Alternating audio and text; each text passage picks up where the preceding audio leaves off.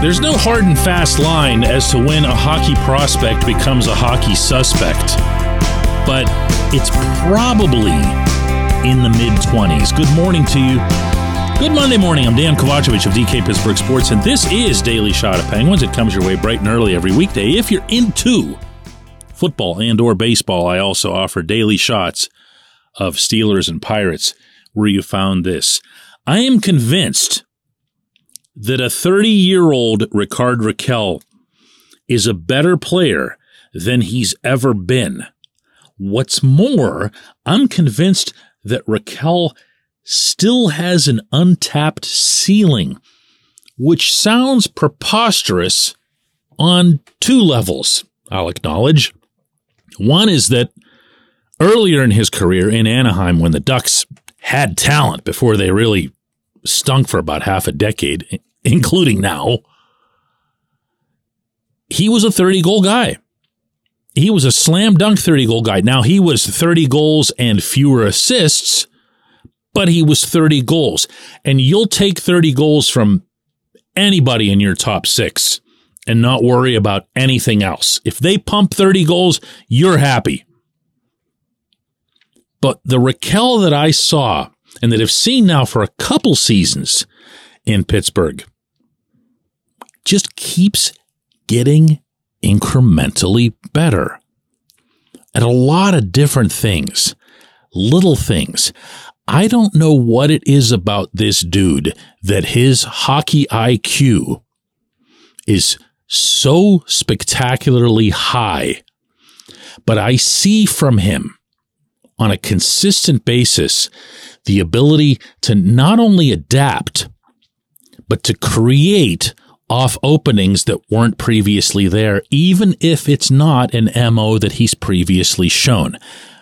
You're going to want me to give you a specific example of this, and I've got one for you. And it might be the one you would have expected. Because once he was put onto Power Play 1, once he was given a spot there, he was kind of told not so much what he should do, but what everyone else was going to do. Because when you go onto a power play with Sidney Crosby, Evgeny Malkin, Chris Letang, and Jake Gensel, and remember that Rakell was taking a struggling Brian Rust spot on that unit, it's about what they're doing, not what you're doing.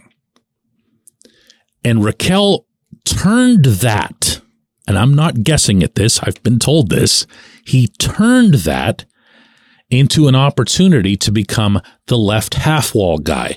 And because he was so effective at it, he started to take charge of the power play. Like literally take charge of a power play that had those guys I just mentioned to you on it. And even though Mike Sullivan loves Rust, and I do too. I'm not knocking him for it.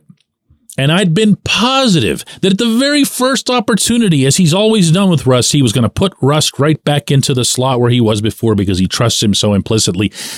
That didn't happen. And it didn't happen because Rakell just kept getting better at everything that was out there. All the little things. The retrievals, the ability to wait for a point man to go ducking in. And then toward the end of the regular season, he was able to put himself into a position that I've only seen Phil Kessel do in his time with Pittsburgh. Meaning not only was he a half-wall guy, but he could roam. And he would roam all over the place. He'd take over a point. He'd go to the right wall. And no one was scripting that. You know that. We talk about that. We just mentioned it on a show last week. There's no X's and O's for that power play. But you still have to gain the respect, the understanding of everybody around you. But when you see Rakell doing these things in Pittsburgh, and you didn't see him doing those things or even trying those things the previous season in Pittsburgh, you're talking about a player who's not just looking to maintain his status quo. He's constantly looking for ways to expand his repertoire. Now, if you've heard that description applied to other guys on the Penguins roster, you've probably heard them applied to both Sidney Crosby, but especially, since we're talking about him quite a bit on this Rakell segment, Rust. There's a different skill set that they're looking to attack each year, each summer. Maybe it's just a little back pass to somebody that's one touch off the very heel of the blade. Those are really complicated. But if you do them often enough and the situation comes up in a game and you pull it off, wow, hey, dude, where'd you get that, right? Rakell's 30 years old. And yet I still maybe naively view him as one of the younger guys on the team, partly because of this and partly because of his skating style that makes him feel omnipresent on the rink. He covers so much ground with that big stride of his. Now, having this discussion and not sharing with you some sort of projection for the coming season feels like it would be a little bit irresponsible. So I'll offer a couple. One, Rakell is going to give Sullivan no choice but to keep him on the top power play, unless Sullivan just completely loses his mind and defers excessively to names over performance. And here's hoping that he doesn't. He's done in the past, but here's hoping he doesn't. And on top of that, you've got Erik Karlsson on this group, who's looking for someone down low all the time. And Rakell is always available, way more than what you would know because the Penguins' point men didn't get him, didn't feed him the way they should have last season. I am predicting right here a very, very big season for Rakell.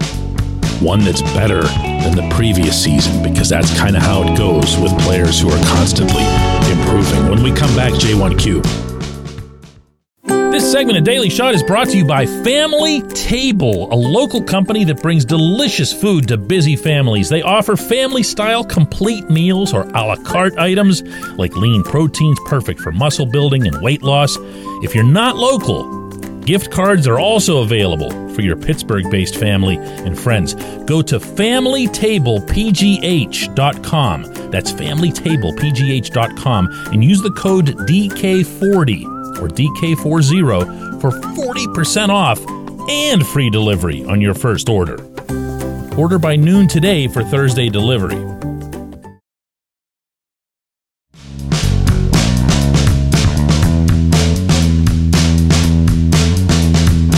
Today's J1Q comes from Sam, who says, DK, it seems like with the addition of Erik Karlsson, the Penguins are going to play like it's the 70s again. Those were fun teams, even when they weren't playoff qualifiers. Sam, that was before my time. I'm aware of the names. I'm aware of some of the backgrounds and the stories, and I'm aware that those teams did some scoring. Pierre LaRouche, the Century line, Jean Pronovost, Sil Apps, Lowell McDonald, and even into the later 70s when Rick Kehoe came along, you had guys who could score goals, but I have not really ever heard anyone describe them as being a go-go type of team. I don't know that the Penguins were ever really connected to any kind of firewagon brand until a good 2 or 3 years into the Mario Lemieux era. So if you were looking for some kind of comparison point for when the Penguins really only cared about offense, you're probably best off drawing a parallel, I think, with the mid-90s, meaning even after the first 2 Stanley Cups. That was when it went just ballistic toward an offensive aim. Everything was about offense. And as I wouldn't need to have to remind anybody who lived through that era, they didn't win. They didn't win championships. They were entertaining as hell, and they helped get a few more people into the Hall of Fame, I'm sure, but they didn't win. In fact, they lost some series that they had no business losing. Like most obviously, the one in 96. to the Panthers, but then before that in 93 to the Islanders. But to address your actual question, no, I don't think you're going to see any kind of offense-only approach, not just because of who the head coach is and what he believes, but more important, because it won't work. It just won't. There's nobody doing that in the NHL, at least not successfully. And if that sounded like yet another of my gazillion random shots at the Edmonton Oilers, so be it. Because they don't win anything, because they can't defend.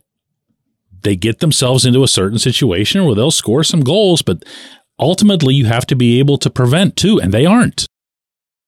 They don't. They don't invest anywhere near enough on the blue line, and they definitely don't invest anywhere near enough in goal.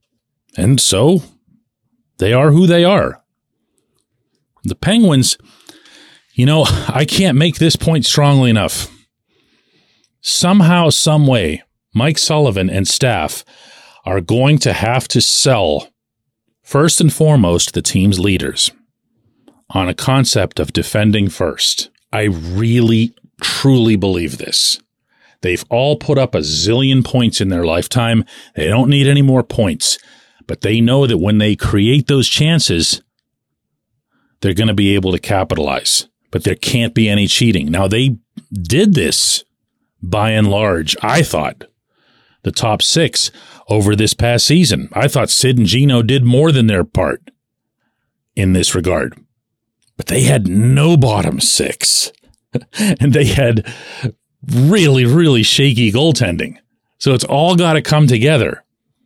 So that's the part that I like about Sullivan and Kyle Dubas teaming up to come up with a philosophy for what's wanted from the bottom six, and defense was prioritized. What's wanted from the defense core, and defense, with the notable exception of Karlsson, was prioritized.